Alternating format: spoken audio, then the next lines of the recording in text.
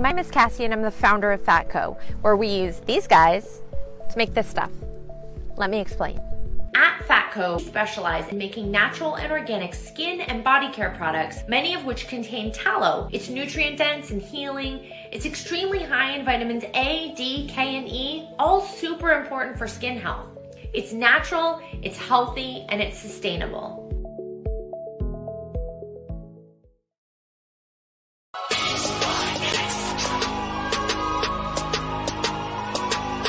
People are saying, oh yeah, when you're finals MVP, you are now the best player on the planet. To me, that makes no sense whatsoever. I don't care if it's a week, 2, 4, 6, 7, 8. Who do we appreciate? LeBron James. That's who y'all gotta start appreciating. And you gotta stop disrespecting this man. Every single time I say LeBron James is the GOAT, I just feel better and better and better about my life. If you guys are going through something, just say that one phrase. All your problems, I promise you, will go away. Ladies and gentlemen, it is Monday. Welcome to the Prideful podcast. Of course, it is your boy Pride riding solo dolo. Got a good show in store for y'all. We're gonna have a little bit of wrestling talk. Old buddy Jeff Hardy, that's exactly where we're gonna start off. Gets arrested yet again for another DUI. Cops said he had a blood alcohol content of 0.294. Said when he got out of his car, he was groggy. He looked, the word they used, which was weird. He looked stupor. I don't know why they would have used that word, but I believe this is the third time since 2018 that Jeff Hardy has had a DUI. When he originally left the WWE was trying to put him in a rehab program so that way he would be able to fix himself, because he has admitted on multiple occasions that he's got a problem. He's admitted it, yet for some unknown reason, he just don't want the help. The main problem that started is that he's been driving with a suspended license. Obviously, because of all his prior DUIs, they kind of started clamping down on him some. And for some reason, he got, obviously he got back behind the wheel. And for some reason, Jeff Hardy, yet again, an older Jeff Hardy, might I add, is yet again jeopardizing his career. He was supposed to be this week. He was supposed to be in a tag match with Matt. God knows how that's gonna turn out. Which, oof. But for the 44-year-old Jeffrey Nero Hardy, at this point, AEW truly only has two. They only have two options. Either A, they do what WWE tried to do and put him in a corner where he has to accept it and go get the help. That's one. Two, just outright say, yep, we're not playing this game. Screw this. We're not doing this. And you're on your own. Those are really the only two things you can really do. For me, and this is coming from a guy who loves Jeff Hardy. I have nothing but respect for him. I do think he's an all-time great. For a guy his size to be a high flyer is incredibly amazing. I like him. I really do. At some point, though, if the man wants to keep making these decisions, at some point, not only are we going to have to let him make these decisions, but he's going to have to make these decisions by himself. We're talking about a situation where with drunk driving, you could easily kill somebody else. Easily. Like drunk driving is wild, man. Like it's something that's legit. What really blows my mind is the fact that not only does Jeff Hardy understands that he has a problem, he's admitted it on more than one occasion. But the problem is his hardcore fan base has been giving him multiple excuses. So I do believe this is going to become, this is going to factor in AEW's decision. Again, if I'm AEW, I think there's only two clear-cut choices. This should not be a situation where you just go, okay, cool, whatever. You can't do that, especially considering that he's on record saying he has a problem.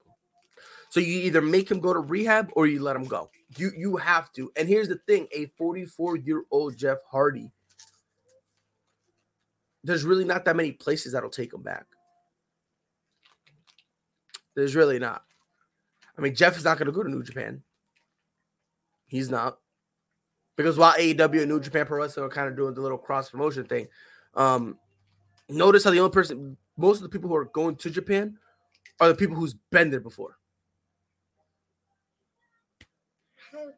That's really the problem. You guys, a great comment says, look at Henry Ruggs and his drunk driving accident. That ruined his career. This will ruin Jeff's. The only saving grace that Jeff has is that he didn't kill anyone.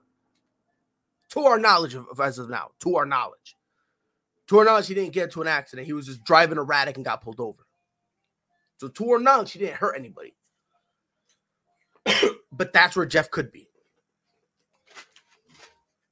And again, it just blows my mind how he is on record saying, look, man, I have a problem. But when offered rehab, he just rejects it. It's weird. It's and I the only thing I can think of is, and this is something that's legit for people who have an addiction. When you start the rehab process, that's when it really hits you. Like, you can say it and go, yeah, I have a problem, et cetera, et cetera. But when you actually go to rehab, that's when it punches you. Not everyone can handle it. One guy who couldn't handle it was John Jones. He admitted he had a problem. He went to rehab and checked himself out within 24 hours.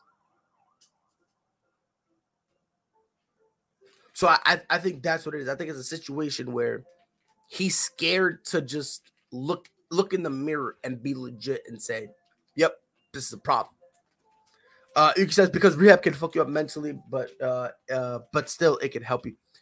It can, but you also got to think about it. The reason why it messes you up mentally, you gotta remember, the reason why it does that is because mentally you're justifying a negative action. So let's go with the Jeff Hardy thing. He thinks it's sweet to be knocking down drinks, get drunk, and get behind the wheel. That's a bad mistake. That's a bad choice. It's a bad judgment. So yeah, in his perception, it's gonna be like, yeah, it's messing me up mentally, because what the rehab is trying to do is, in essence, reprogram you to be like, all right, look, I can't. There's this thing I need to stop doing. No matter what, there's this thing I have to stop doing. Period. No matter what, it doesn't matter what it is, what kind of drug it is, hardcore, lightweight, doesn't matter. From weed to meth, crack, alcohol, doesn't matter. But if you're justifying using it to the point that it's impacting your life, and then you go to rehab, yeah, you're gonna feel like it's messing you up mentally.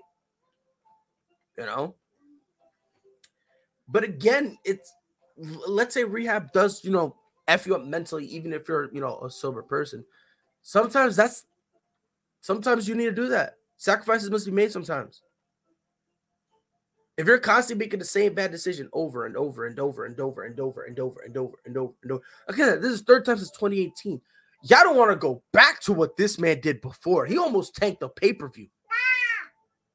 This man almost tanked a pay-per-view when he showed up, pilled up out of his mind. In the main event of a TNA pay-per-view, back when they called themselves TNA, he showed up so pilled up, and he was supposed to go up against Sting. And they saw how bad this guy was, that Eric Bischoff, who was a heel at the time, had to come out, right, and shake Sting's hand and kind of bring him up to say that he's wishing him luck, when in all reality, he was trying to tell him, just force pin him and let's get out of here with minimal damage. It starts and Jeff Hardy starts pretending to throw his shirt for far too long. Get to the tie-up. He looks so groggy that effortlessly Sting just throws him back to the corner, and he just looks so disappointed. The match literally only had about not even a full minute's worth of wrestling. And Sting just basically put him in a scorpion death drop and force pinned him to the point that Jeff Hardy tried to kick out. And the ref knew, and they were going to continue to count regardless to end it. That pay-per-view ends with Sting walking up the ramp and the fans chanting bullshit. And Sting turns and says, I agree. The camera is on his face, and he says, I agree. And this gets picked up by the people in the front row and the mics. This is not the first time Jeff, and again, I love Jeff. I do. But at some point, we got to put him in a corner, and we can't be justifying. And this is why I think AEW is going to handle this wrong, because a whole bunch of Jeff Hardy's hardcore fans, his entire career, they've been justifying this stuff. They've been justifying his actions. They've been justifying all his drug problems and whatnot. That's all they've been doing. They've been justifying it. So now you're in a position with a brand new company who, in terms of PR, doesn't really mess up that often. They want to be is like, oh yeah, we love everybody. Everybody come over here. They're portraying themselves as though we always have our arms wide open, like we're not cold. We'll never turn our back on you. Combine that with the fact that Jeff Hardy's hardcore fan base is going to be like, oh no, you can't turn your back on him. Jeff is going to come back. He's going to come, and it's a vicious cycle. He's going to come back. He's going to get a babyface pop, and everyone's going to be like, oh yeah, it's Jeff Hardy. Whoop-de-doo. Then when he's 47, he'll do the same thing again. Before we move on, some questions. Yuki says, thoughts on Terry McLaurin holding out? I'm not shocked at all. That honestly, I'm really not. I thought Terry McLaurin was gonna get paid this year. That was just me. Maybe I'm crazy, but I thought he was gonna get paid. His contract was gonna get taken care of over the offseason. It still has not, and according to a lot of people kind of talking or whatever, but turns out, and this is just, it turns out that in terms of the contract negotiations, they've only spoken twice. And each time, the Commanders have not made any improvement to the contract that they offered Terry McLaurin. Last time I had checked, it was a 3-year, $80-something million deal, which is solid, sure. But he doesn't want, Terry McLaurin doesn't want a 3-year deal. He doesn't want a 3-year deal. But yeah, another question. Jacoby Myers staying. Yep, he signed a 1-year tender to remain with the New England Patriots. I'm not mad at it at all. Some people believe he deserves more. And I'm one of the people who at first I was sour on him. He came up a very, very respectable year. So hats off to him. He definitely has earned a spot in the wide receiver rotation. So, and I truly do. I don't mind that. This is just basically a situation where they give him a 1-year tender, so that way to see, can you replicate what you did last year? If you can, now you can come to us, and now we're able, we'll be willing to give you something, long term. But that's all the deal really is. Again, I don't mind it at all. It does put a little bit of pressure on Jacoby Myers, because again, if he doesn't have at least a respectable year, it's going to be rough. But again, this is usually what happens a lot of times. You take that risk, and as soon as you take that risk, boom, you either make that great leap, or you end up, sucking. Yuko says, thoughts on NBA players withdrawing? I honestly, I'm not really mad, because usually in every single year, there's always those few guys that withdraw and kind of just take themselves out and go, oh yeah, we're not, we ain't with it, whatever the case may be. So, this doesn't really shock me. For me, and this is just me, I'm in terms of anyone really kind of hopping out. I don't, unless it's Jaden Ivey, Chet Holmgren, Paulo Banchero, one of the guys that's projected to go maybe top 7, then I would oof. Yuki says, Usman says he has to. I've never in my life seen that before, though, where the only plus side you have is your age. outside of that, you bring nothing else to the table. It's insane. It really is insane. But you know, you know, to each their own. Moving on to the next topic. This NFL season is lined up to be a banger. Where people believe multiple divisions are going to finish over 500. You know, I think the AFC West is going to line up like that. Outside of that, I don't know why other people believe that, but there are a few guys I was looking, and I've been thinking, I've been trying to, kind of look and see, are they really in a good situation? And I came up with a couple. Now, obviously, if you guys disagree with me, please feel free to yell at me. But the first player I think needs to not only demand, but put themselves in a situation where you have to force him to go get a trade, Saquon Barkley. I think Saquon is in a situation where, in terms of their offensive line, it's a middle of the road type of offensive line in terms of their rating. Coming off the injury, he's going to need to go, and it's a shame. It really is a shame that I'm saying this, but he's going to have to do an entire rehab, if that makes sense. And what I mean by rehab is he needs to go to a system. And this is me, but this is to a system. He needs to go to a system who doesn't run the ball far too often, likes throwing the ball a lot, and it could be a place where you could fit, kind of like a situation to an extent, not this team in particular, but how they run it. The Chargers, right? Where they got Austin Eckler, who, yeah, they'll run it with him, but they'll also line him up. Obviously, the best place he should go to would be the Chiefs, a situation where, they could use him kind of as both. Another guy I would put in this situation, also Christian McCaffrey. And again, this is not because of their talent. This is just because they've been gotten so many injuries. I think they need to take 2 years to kind of, take the load off a bit, because now it's for both of these guys, it's getting ridiculous. It really is, because within 4 games, they're nicked up. Game 5, they're hurt. And then game 6, they're ruled out for the rest of the year. And it's nuts how that's happening so quick. It's insane. And especially for 2 men who are very, very high caliber guys. I think these are 2 guys who are very high caliber talents. Another team that, this is just me, but another team I would have him consider. But again, all this is just for like a whole little,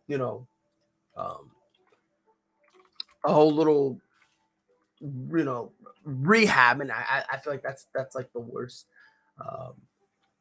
word to say. But another place I would have him highly consider would be, and this might sound a little crazy, but obviously bear with me. I would say the Tampa Bay Buccaneers. Another offense that loves to throw the ball with Tom Brady, right? A situation where, they'll run the ball, but at the same time, what they also like to do is also, kind of see what we got here, whatever. They'll run the ball when necessary. And it kind of puts them in a situation where there's not too much of a load on him. The only thing, and I think him with Leonard Fournette as a 1-2, I think that'll be something. Another guy I think should ask for trade, by the way. Terry is gonna request a trade for damn sure.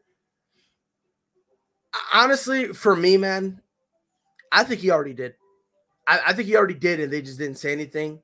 I believe in about a week and a half, maybe 2 weeks, you're going to hear Terry McLaurin's representatives say it. They're going to come out on social media and say it and be like, okay, we're officially demanding a trade. I think they're going to do that because I think right now they're trying to see, is the Commanders going to do the right thing? Which, waiting for the Commanders to do the right thing. LOL, good one. That's like trying to have a fish live out of water. So that's just me. I think he already has. And in about 2-3 weeks or a week and a half, 2 weeks, when everybody else is like, everyone else is pretty much going to be done, and he's not going to hear anything, and he's just going to be like, okay, done, whatever. And they're going to go make it public. And then I think it's going to be an ugly one. I really do. I think it's going to be an ugly one. That's just me. I think it's going to be an ugly breakup. Speaking of our receivers, DK Metcalf, and Yugi says Taysom Hill, Robbie Anderson, and DK. Robbie Anderson is blessed enough to play football, so he should shut his mouth. Taysom Hill, unless he's comfortable being a gadget guy, no one's gonna trade for him. That's the caveat with Taysom Hill. If Taysom Hill is not willing to be a gadget guy, no one's gonna go for him. That's just the reality of the situation for him right now.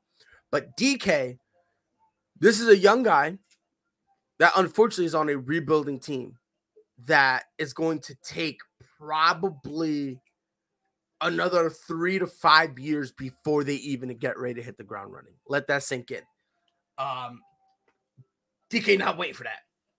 DK not waiting for that. By the way, Dustin, I miss you too, Brody. I miss you too. Text me.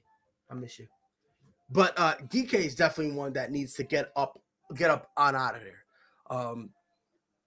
Depending on where he would fit. For me, if I'm DK, I'm looking at teams I could make a Super Bowl contender, or at least put us in the right direction. Mike goes DK into Chicago. That's one of those things where you could put him there, and I think he'll be good because, again, not only is he the clear-cut number one, but you still have a respectable wide receiver core outside of DK. So it's not like you could just triple, this is not like Atlanta Falcon triple team, the Falcons having Kyle Pitts get triple teamed and then have no other answer. They'll be able to have other guys. And then you couple that with the fact that there are rumors supposedly that DK loves Justin Fields, and he kind of likes him a lot, and he likes what he brings to the table. I think he has a nice arm and all that stuff. I think he would go there. I think another place he would probably consider, and this might be a reach a little bit, but another guy he's been talking up a little bit has been Lamar Jackson, and him in Baltimore. If Lamar could throw a ball consistently past, 3 yards, if he could do that, him and DK will be dangerous. Him and DK will be extremely dangerous. He said, watch him flame Patriots 120 with 3 touchdowns. Matter of fact, just for that,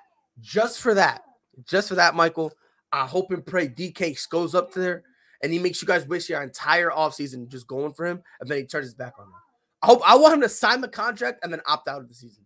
Swear to God, that's it. You triggering me, homie. You triggering me. Lamar ain't gonna do shit with DK. Let's be real. Look, listen.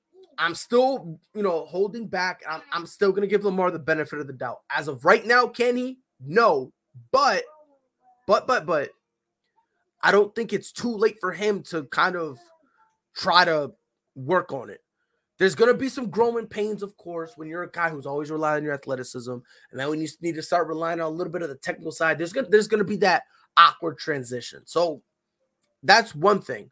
But I do think he's young enough to still learn. I really do. I don't think he's at the age where he kind of is who he is. Dessa says, here's another thought on DK. DK to Dallas. I mean, Dallas desperately needs a legitimate number one because, again, their number one is CeeDee Lamb, who I've seen him get clamped just, by number 3 receivers. And then Michael Gallup coming off an ACL injury. If that's your 1 and 2, you're kind of screwed. Now, if you get DK in the mix, now we're talking something because now DK, not only is DK the clear-cut number 1, but then he's another guy because the thing is with Amari, you don't got to double team Amari. You don't have to. You just got to miss him 3 balls in a row, and then he checks himself out. With DK, you kind of have to double team.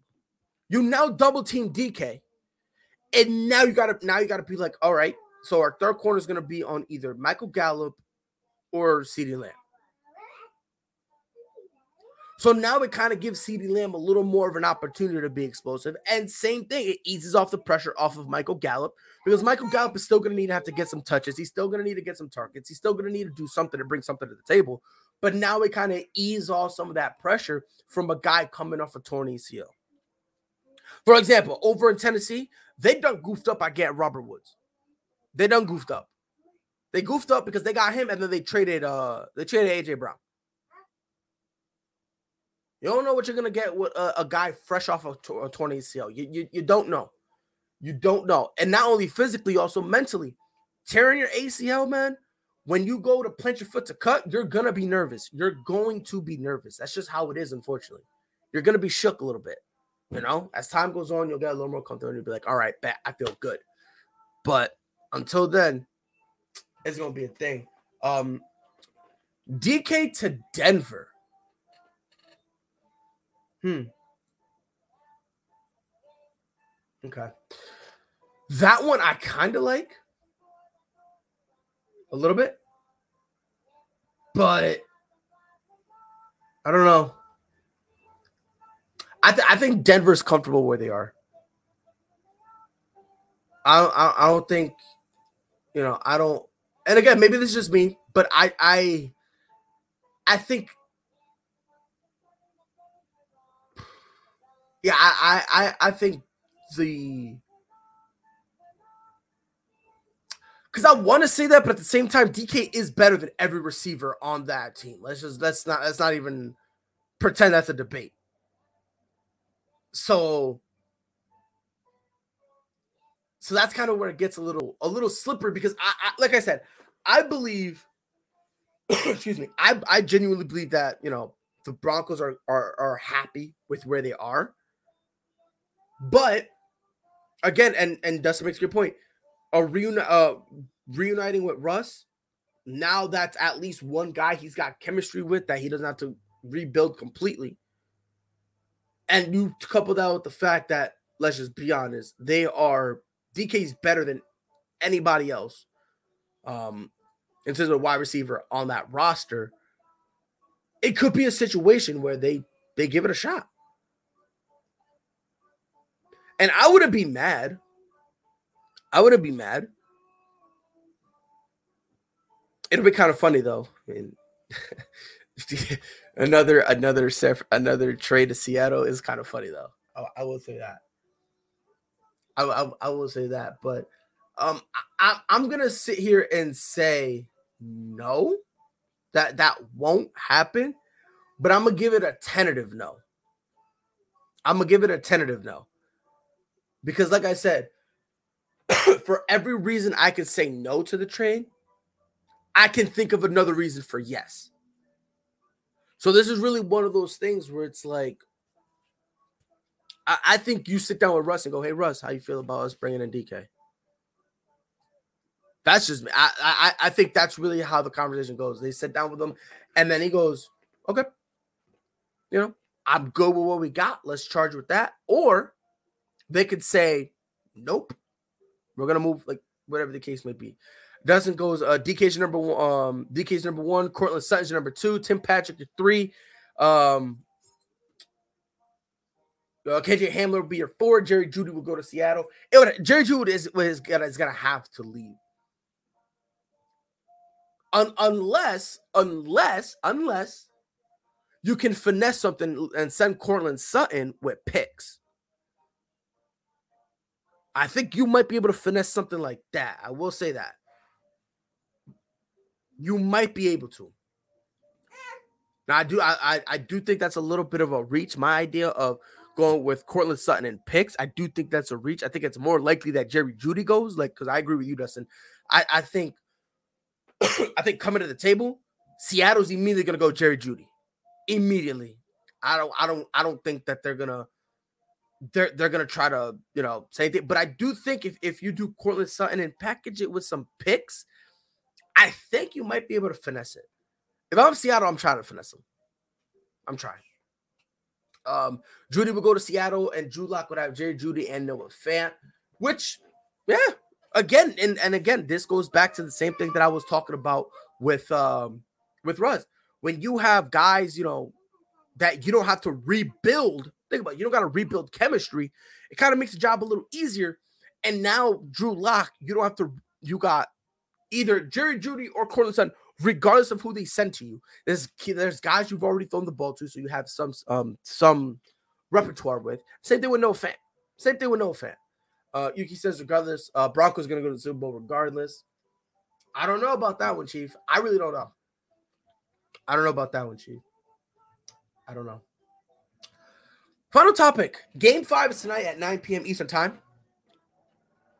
Series is tied 2-2, which I'm glad. I'm glad. You know, it's been a very, very entertaining series. It's been a hell of a series that I personally have enjoyed watching. We all know I'm a diehard Celtics fan. By the way, before we head on, that says Chicago Bears appear to be the front runners for Ndamukong Suh. Yes, based on what I've been reading, not a lot of people have been really interested in him. Supposedly, there's been some stuff coming out about him with his time with the Bucks that has put, some people, kind of, make him a little nervous. And he said it because Suh is dirty as hell. I guess there's been stuff in practices he's been doing that I guess teams have caught wind of. So, by the way, I'm not saying that the Broncos are not a Super Bowl team. I just don't think that there's a lock you can put in there, especially in that division. I've said this. I think every single person in that division not only is over 500, but I believe whoever doesn't win the division, the wild card spot, I think every wild card spot gets taken for the AFC West. I really do. So it's not that I think that the Broncos are bums or I think they're trash. Nothing like that. It's just it's gonna be tough. It's gonna be extremely tough. And honestly, as of right now, I'm not picking who I got in the Super Bowl. I'm not picking because last time I did that, I took the biggest L. So I'm gonna wait a little longer. But game 5 is tonight. And I'm going to give some keys to victory for both Golden State and Celtics. Let's start with Golden State. First and foremost, the most, and I think this is the most important one, Clay or Jordan Poole stop selling. The Golden State Warriors lose the two losses they have. They've lost. If Steph Curry, think about this, and I'm going to say this nice and slow so that way people don't get it twisted. If Steph Curry does not have 30 points, going into the fourth quarter, the Golden State Warriors lose. I'm talking about how it's been the last 4 games. The 4 games in these finals. If Steph Curry has not given you 30 points before the fourth quarter, I'm going to say that one more time because I don't want people thinking I'm misspeaking or anything like that. If Steph Curry does not have at least 30 points heading into the fourth quarter, the Golden State Warriors lose. Steph Curry is in essence killing himself, being drained, exhausted, and Yuki says they won't get 4. Yeah, Steph had like 30 something heading into the fourth. He already had 30 going into the fourth. So like if Steph is literally carrying. He's offensively, he's doing everything he possibly could. If the Golden State Warriors lose this, and I'm being so serious, if the Golden State Warriors lose this, because I believe they will, I don't want to hear a single person. And everyone knows here, I'm not the biggest fan of Steph Curry. We already know the hatred I have for him. I do not want to hear a single soul at all. I don't want to hear a single soul blaming Steph Curry for this. I don't want to hear a single soul coming up to me and saying, "Yep, Steph Curry sold." I don't want to hear a single person say that. Because this dude is literally doing everything he possibly can. He's doing everything he possibly can. And Clay is still kind of just there. I'm surprised Steph is still playing because he got hurt bad in game 3. He didn't get hurt bad. Come on. Let's be honest. I've never seen a guy get hurt so bad that after the injury happens, he sprints down the court full speed and then goes for a 3 effortlessly. I don't want to hear it. But He ended but game 4, Steph ended with 43. Right? He had to get at least 30 heading into the fourth. The next highest scorer for the Warriors. This is the next highest scorer. Klay Thompson with 18.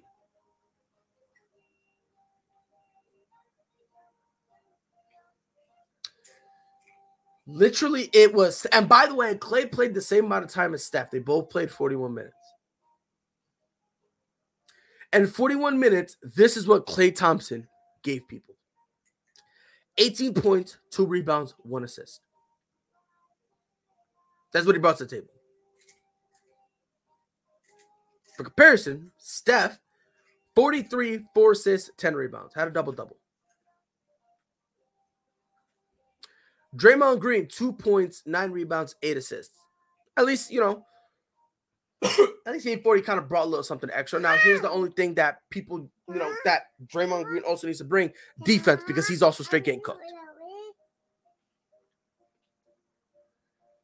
Someone else needs to help with this scoring load, because I will say, if we need to rely on Steph Curry to literally carry you through this finals, you're not going to win. You're just not, because he's going to get tired eventually. He's going to get drained. There was a statistic that I saw. By the way, Jordan Poole had 14 points. He went 14, 1 and 1.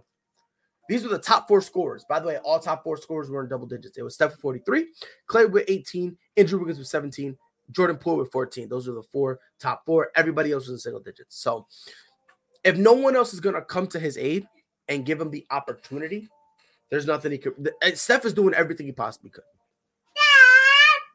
He's doing everything he possibly could. Everything he possibly could.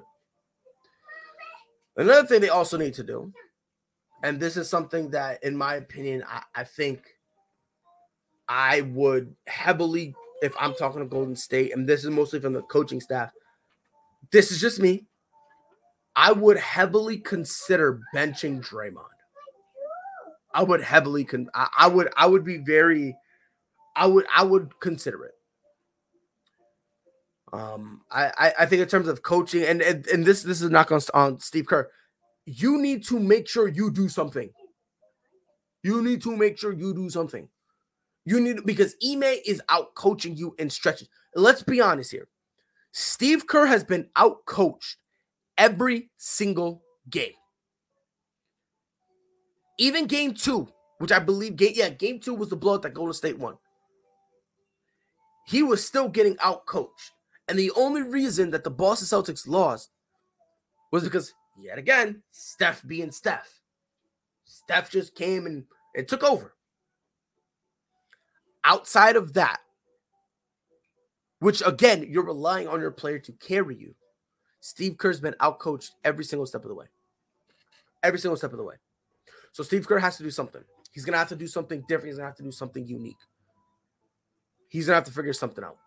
In terms of the Boston Celtics, 2 things that I need them to focus on. And by the way, notice I'm not saying turnovers for either team, because I feel like turnovers is a little too vague. Both of these teams are high turnover teams. That's just them, because they play a very fast-paced game. When you play a very fast-paced game, that generally does lead to turnovers. That's just kind of how it goes. So I'm not gonna really say anything really about the turnovers, especially as long as the turnover battle's close. For instance, game 4, Golden State has 16 turnovers, Boston had 15. Again, it's a very close thing, so it's not like that's really making or breaking anything, right? So as long as they keep it going, I'm assuming they do that and they go forward. So number 1 for the Boston Celtics, utilize the mid-range for God's sakes. Please, I'm begging you. I understand that, yes, we do like the three-point game. And by the way, Jason Tatum, this is for you. If you're contested at the 3-point line, please stop shooting threes. That's the only thing I ask. If you're contested from the 3-point line, don't shoot threes. That's it. That's all I ask. There's been a lot of times him, Jaylen Brown a couple times, but Jaylen Brown doesn't do it as often, so I'm not going to come hard on Jaylen Brown. Pause. Marcus Smart, does it a lot, which gets me tight. Peyton Pritchard has done it occasionally. He's been getting a couple minutes here and there, but I've even seen him do it. You need to stop doing that and focus on mid-rangers. Because I do believe if you end up using the mid-range game, that opens it up a little more where they now kind of drop down to give you a little extra space, which will open up the three even bigger. That's why in terms of offense, that's why a guy like Chris Paul loves the mid-range. Why? Because he knows if I hit a couple mid-rangers in a row, what's going to happen? Oh, yeah, they're going to start like, oh, yeah, he wants that mid-range. Now I get the three open. So that's one thing I definitely would mention. And number two, let's say they go on a little, especially in the fourth quarters, let's say that they're kind of a little slow offensively. Do not let that impact your defense. The reason why we lost game 4 is because in a 7.5-minute stretch, we only scored 6 points. Now, usually that's a problem, but with our defense, I'm all right with it. Because with our defense, we could at least hold them down to something in the same. Problem was, we weren't doing it. We let Golden State erupt. I mean, more specifically, Steph Curry. So my thing is, do not let we need to make sure our offense does not dictate our defense. Even if we're having a rough game offensively, we just need to grit our teeth and focus defensively. Because if we focus defensively, again, this goes back to the turnover thing I was saying earlier. Golden State is a very fast-paced team who will always give up turnovers. That's just them. They're always going to give up turnovers no matter what. That's just Golden State, right? Again, any fast-paced team, it doesn't matter no matter what team you are, if you're a fast-paced team, turnovers are just a thing that comes with being a fast-paced team. So stick with the defense, and Golden State will give us an opportunity to not only get turnovers, but to also make sure that we can capitalize on those turnovers.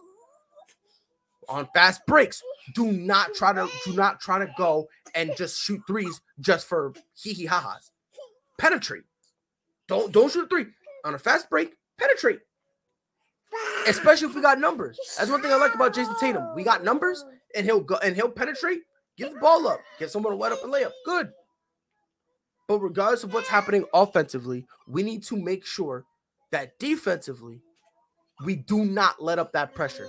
Because again, as long as we keep our defense against a team like Golden State, who, again, I will say this again, is a very go, running gun team, the turnovers are going to come naturally.